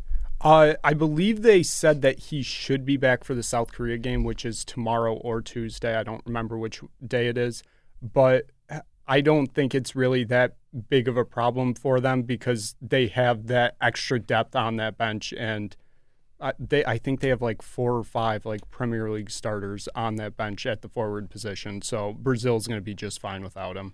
So kind of what I was thinking, but I wanted the expert opinion. Right. My dad's huge soccer guy. Really? Yeah, I played college soccer. Grew up, my grandpa coached soccer. So a lot of soccer in my family. I played football, so I kind of got away from soccer. But yeah, they love it, and I like to get little tidbits so I can impress him, but that's about it. Shout out, speaking of college soccer, shout out University of Chicago. Shout out Cameron Bloy, friend of the program, plays for them. And Julianne Sitch, the first female coach to lead a men's soccer team at the collegiate level to a national championship. They won the Division III national championship yesterday. Shout out the Maroons. is their mascot. Great name. Absolutely fantastic. Former Big Ten member. Really? Yeah, Chicago, like back in the 40s. For men's soccer or just in general? Just in general. That was the Wow. last time Michigan won a national Trivia championship. question. too. Until this season. We're not going to get into college football. We've had enough of that. Okay, so all the money's on the table. You have to make a decision right now. Who versus who and who wins in the World Cup this year? I'm putting Brazil in there. I think that's easy. Their only challenge would be in the semifinal against a possible Argentina. And then on the Which other, is a heavy Yes. rivalry for those that don't know. Yes, very big rivalry. They played last year in the Copa America final, which is like the Confederations tournament, and Argentina won that game. And then on the other side, it's tough, but I'm going to have to say England. Yeah, you think England makes that's going to be It's a a tough. raucous if both of those countries get in. It's going to be a tough ride for them because if they do win today against Senegal, it is France on Saturday, I believe. So that game probably will decide who from that side of the bracket makes the final. But I think I'm going to say England. And for those, going back to Brazil and Argentina that don't know, there was a survey taken a couple years ago of a bunch of people from all around the world that said, what's the worst loss in sports? People said Game 7, second at the Olympics or whatever, and a bunch of Brazilians said losing to Argentina. Not in the World Cup, in any fashion, in any capacity whatsoever. It's so much fun when those two countries go together. I think that would be really enjoyable. I think that would also be a good game. Would you agree? I completely agree. I think that might be the best game of the tournament. Depending on who is in the final, it might be better than the final. My dad just texted in and shout out Keith Slowick. I think he just said England, so I believe that's his his pick. Okay. That he's picking England to win it all. Okay, gotcha. England's going to make it all the way courtesy of Mr. Slowick. So that's our World Cup talk. There's going to be a little bit more in the next segment. Sneak preview. Let's get right into the gambling corner. The last time we were on the show, and Nick is going to have some bets for us as our guest picker this week. Last week, I went 1-2, and funny enough, I added an LOL on the show sheet at the end of this. The only bet that hit for me was Michigan plus 9.5 at Ohio State last week. 2 weeks ago. We weren't here last week. 2 weeks. That worked out pretty well for me. I had the only losing record, everybody on the show. All the rest of you guys went 2-1, and Liam had a huge winner. How'd you get that right? Light the beam. Let's go Kings. Domantas Sabonis. I said first basket for Domantas Sabonis against the. I don't remember who they were playing, but he got the first I basket. think it was the Pistons. Oh, it might have been the Pistons. It might have been that night, actually. Yeah. And the Kings have been electric this year. What a great offense. Great story. Big Domantas Sabonis fans. Light the friggin' beam. Yeah. Slowick, you had a good week as well, 2-1. Yeah, shout out Matt for I was debating between the Jalen Hurts, Jonathan Taylor first rushing touchdown. I hit on that. And then I got a hockey right. So that was really exciting. Or I think that was the week before I picked the Kraken. I picked a different hockey game and hit on. And the only one I didn't hit on was I needed in the Titans-Houston game over 2.5 rushing touchdowns. There was 2, and Dameon Pierce fumbled on the 1-yard line. So very close to a 3-0 week. That's Vegas. But I'll take that one on the chin, and I'll hopefully have another good week ahead of me. Merrifield also went 2-1 last week. Let's get right into this week. I'll get us started with some college football. No, I'm not talking Michigan. No, I'm not talking Alabama. No, I'm not even talking a bowl game. I think technically it's do they refer to it as the Armed Forces Bowl? I'm talking Army versus Navy, the single greatest college football game every single year. I don't care what you say. There is no better game than this. I'm an Army guy. I visited West Point in high school. My neighbor's daughter went there. She's a fantastic woman. Shout out Kelly Kingo, a member of the United States Army. Army's favored by 1.5 in this game. The under is set at 33.5. Absolutely hammer the under. The odds are at -110. Army is going to wipe the floor with Navy. They're going to rout them 14-3 on 275 rushing yards and 8 passing yards. Go Army, beat Navy. Slowick, your first pick. Yeah, so mine's actually, I'm bringing a parlay. into First parlay of the year brought first to the parlay, table. and it is a Detroit parlay. All three major sports in Detroit. Yes, the Tigers are not a major sport right now. That are Just going signed on Matthew right now. Boyd. Yeah. So again, so the Red Wings taking on the Blue Jackets on the road. The Pistons taking on the Grizzlies at home, and then the Lions taking on the Jaguars at home. All the money lines can get together plus 911. So pretty good odds. Isn't like the last time that happened like 45 years ago they all won on the same day? And the only team that isn't favored is the Pistons. The Lions are favored and by 1.5 now. Repeat, the Pistons play the Grizzlies? Correct. Yeah, there goes your parlay. Sorry. And the Red Wings play Columbus. So, What's the line in that Grizzlies game? 6. That's it? Where? Where plus is it? 6. Like what platform or? What, Memphis, Detroit? Oh, it's in Detroit. Oh, okay. That helps a little bit. I was like, Still. platform? What do you want? Yeah. Make sure Tom Cavanaugh, friend of the program, doesn't go to that game. Oh, He's they beat the Knicks the other I night. while get he it, was but there. he's still 1-5 when going to Pistons games. But he's on a 1-game winning streak. He is on a I one-game saw win. he said He's on a heater. He said, I'm 1-0 in the last game that I went to. Last game, yeah. He's on a heater. Over to Matt Merrifield with your bet. First one, do some college hoops. North Carolina opens up ACC play today at Virginia Tech. UNC has lost their last 3, had a tough weekend in Portland. Really tough and in then Portland. having to go to Bloomington on Wednesday was a death sentence. Yeah. But Virginia Tech's not that good. I still think UNC is a good They're a team. good team. They're not- I think they- UNC is a top 10 team. They shouldn't have been one. I'm not a No, that's true. I'm not a fan of Caleb Love's game. I'm sorry. I feel like come on. he shoots him out of so many games. Oh, come on. You're an NBA fan because you love watching the best in the world.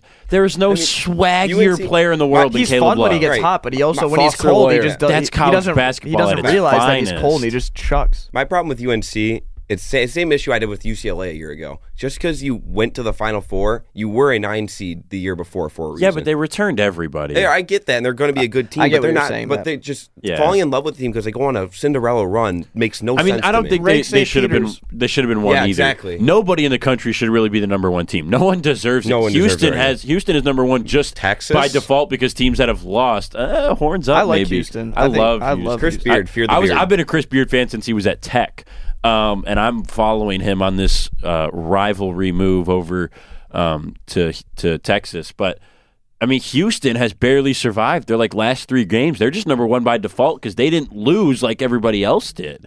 So they're staying alive. Liam, you're also going to college basketball for your first pick. Yeah, interesting game. Starts at 1 p.m. 10 Very minutes from now. exciting game. Kentucky is playing Michigan across the pond in London, which is pretty cool. I have Kentucky to cover the -8.5. Michigan competed with Virginia, but they shot way above their heads. That's not a good shooting team, and they made basically every shot they took. Hunter Dickinson's great, but he has to. I don't know how he handles Oscar Tshiebwe. Yeah, he is good. Yeah. He's a great college player. He's a great shooter from within 4 feet. And His mid-range- a his lot of mid- people who are 6'11" should do His that, mid-range has been pretty deadly this year. My The, He's not a fun, three-point the shooter. single funniest thing I've ever seen on Instagram in my life was, you talk about his mid-range. He's trying to expand his game because he needs I to know if he wants to I know make what video money. you're talking about. And there's a Michigan basketball video from last year, and it's Hunter Dickinson shooting 3-pointers, and the caption is putting in work with the flex emoji, and he bricks 4 in a I row, saw and that- it's the funniest it's thing that I've Ben ever seen. Simmons That video, type of the video. video, Yeah. it's that video is edited though. Yeah. When Is it really? When Michigan posted it, it wasn't he didn't miss those all in a row. But yes, it's he's not a edited good three-point together. shooter. I mean, I'm not. he's My issue with Michigan basketball and my issue with Juwan Howard is they love to show up in these games. They already did, though, against Virginia. But I They think used that already. Kentucky's going to win today, but they're going to. I just feel like they're going to. I feel cover. inside they information, because they're not too. that because they're not that good. I I feel like Michigan they used basketball all is- that up against Tony Bennett in Virginia. They might have, but they love. That's to, at they home love to too. go out. Now they're out in London. They love to go out and make Casey Wallace Jackson is State shutting and Kobe Eastern Buffington Michigan. down. They love to make Eastern and Jackson State look like they're not complete Ohio. garbage. And Ohio. How many steals does Casey Wallace have in that game? Do you 6. think? Too many. Yeah. But He's anyways. 6, anywhere from 6 to 8. That game's only being played in London because Kentucky was only going to play Michigan if it was in Rupp Arena down there in Kentucky, and Michigan Why said, would you- no, thank you. Why would you want to So- play at Chrysler? Well, because A library. Because there's no one in there. Exactly. What were you gonna say, Brandon? That was my insider Oh, okay, information, okay. was that's only being played in London because that's the only way Michigan could play Kentucky. Because they thought they were going to be good this year, and I'm sure they still do. But I am also – or no, we got Nick's first pick. Sorry. Go ahead, Nick. I am also going to the hardwood. I am going Eastern Michigan plus 10.5 against Florida Atlantic. I believe this is at 1 o'clock today. An Amani Bates sighting on the Green and White Report. Yes. I'm only doing this because it's at the George Gervin Game Above Center in Ypsilanti. Oh, really? That's cool. That's where they play. Is that the? Oh, yeah, that's the new name of it. Yes. Yeah, I've been. That's a nice building, actually, a nice facility. I've been there a couple times. Amani's been struggling though. I hope he turns it around. Yeah, they really need him too if they want to make any noise. Since I bet his Yeah, he over get the points. curse of Slowick, I bet his over points, which isn't a thing, by the way. Or we just And- overrated him because he played Michigan and went off, and Michigan's not great. and he did not. Amani well. Bates on a neutral floor with a big stage is fantastic. In Amani Detroit. Bates in the regular season This is my is city. mediocre. Because remember what he did in the NCAA tournament against wasn't that against Gonzaga when he was at Memphis? Yeah. They played him in the 1-8 game in the second round, or they might have been 9, and he went off like in the second half. They were like, "We need somebody," and he went off for like 13 points or whatever it And was. he was like injured for a month before. Yeah, that, right. too. It was like his first time back. But I'm also going to stick to the hardwood for my second bet.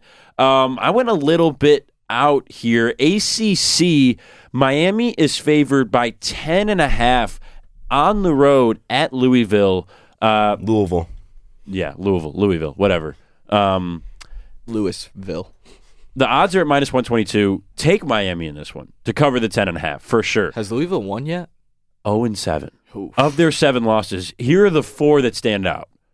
Bellarmine, Wright State, App State, and an exhibition loss to one Lenore-Rhine University, Division II school in North Carolina. Shout out Eric Bach, who was the play-by-play guy for the LR Bears. He was at that game calling it. Imagine if Michigan State lost to Grand Valley State. It's that, but worse. Like, the final score was 57-47 or 67-57. It was a 10-point game, and both teams scored under 70. It was rough.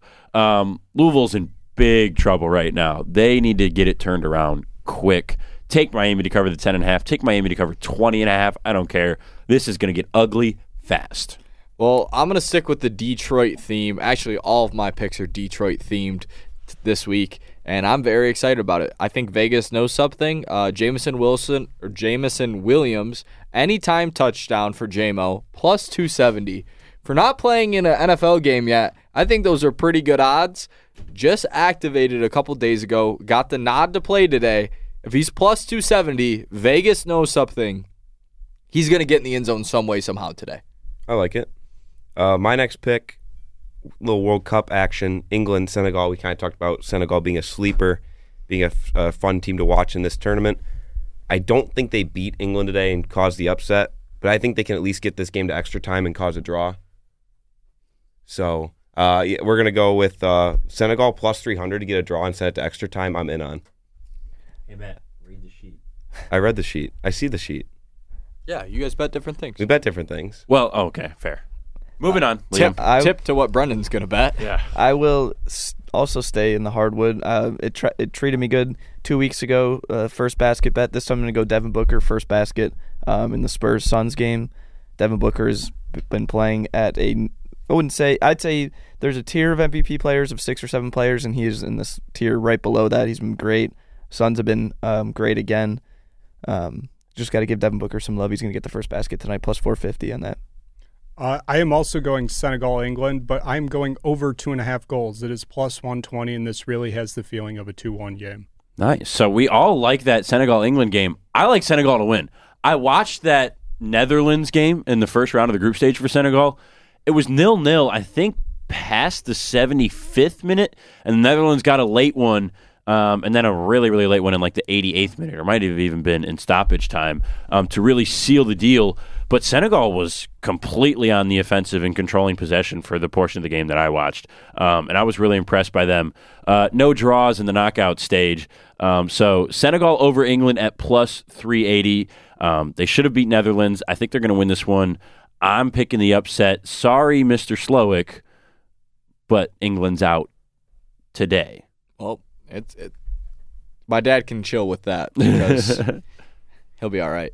I just want to throw this out there that there's a very good chance I go 0-3 this week. I'm the only one that all 3 picks are plus numbers, and I'm being ridiculously aggressive because I like. They're teasing me. The high number. I'm not gonna lie. They're like, here, the value. Take this. The value is there, and it's a major tease. And you know what? I'm gonna do it again. Another Detroit one right here. The Pistons to score a 3 in the first possession of the game, plus 650. I think somebody's going to hit it. You know what? Beef Stew is going to hit a 3 to open the game for the Pistons today. It's going to be Killian. Wow. He's almost shooting 40% from three now. It could be Killian. Kill. And Killian- Killian's that guy. He's him now. I mean, there's a lot of people on that team that can shoot. He's a killer. He is a killer. Matt, final pick. Final pick. The Sharks are awful, but they're playing Buffalo today, who I absolutely hate for no reason. Give me the Sharks money line. I didn't have a third pick, so this is it. They're plus there we go. 120. Matt Why not? likes and hates the most random teams in all sports. Well, I love the Sharks. I just hate them right now. He's a 'cause Colts fan, Sharks fan in the NHL, Rays- Rays fan in the baseball. MLB. You got an Astros jersey as well if we stick in the MLB. Like what I think Matt did when he was a little kid. But then pulls for some of the Detroit teams. I don't get it. I think Matt put on a blindfold and threw darts at a map at when he was a every kid, sports and he was logo. like, Tampa Bay, I'll be a Rays fan. Yeah.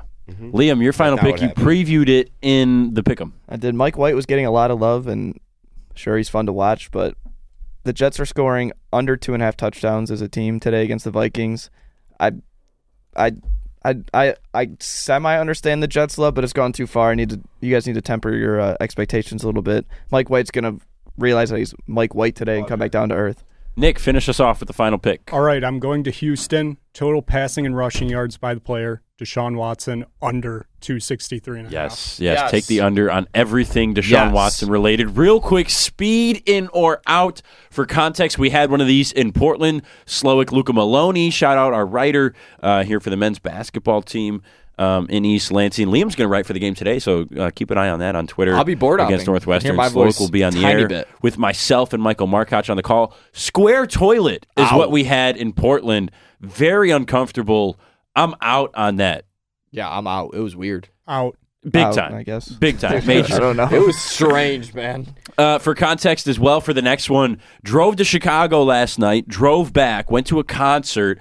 If you know anything about Chicago and large cities, parking is a mess. Went with station manager Delaney Rogers and office assistant Jake Rhodes, two fantastic people. Shout out both of them. Delaney's in possession of a handicap placard. So we were trying to park somewhere, found a handicap spot. Super cold in Chicago. They call it the Windy City. It's true to its name. We're walking back, turn the corner, and the car is gone. They towed a handicap car. I mean, how do you do that? I'm so out on that. I don't care what the rules are. How can you tow someone with a handicap sticker? Unreal. Out. I don't care what the parking rules are. I'm always out. I don't like parking police. Yeah, bro. Out. I'm sorry, Delaney. Hope everything's well. Yeah, we did get it figured out and make it home safely, so. I'm out. Big time out. And the final one is a term that I saw last night that I've heard frequently since living in this city. It's on the student section T-shirts. And yeah, football. I'm going to say it right now. I'm out on it. I think it's for the most part said ironically and not meant to like be cool. It's meant to be dumb funny. But the term Beast I'm taking Lansing this personally. is so cringy to me. I hate it. Don't say Beast Lansing ever. One of my favorite shirts growing up was a Beast Lansing Michigan State shirt, so I'm in on Beast Lansing. It's Fight City. Trent Valley went over this last year. It is Fight City. Beast Lansing is stupid. Yes. That's my case. I don't Out on Beast Lansing. I don't love it. I don't love it on shirts. If you want to get like towels or whatever, or like the student section shirts. That not like I didn't mean like just shirts in general. whatever. I mean, if you're gonna have a group of that many people wearing them, I think it's cool if like you sell it and it's like something that a couple people have. I think it's cool if you put it on like one of those little towels you wave around. But to have 20,000 people wearing the shirt that says Beast Lansing, I'm kind of out on.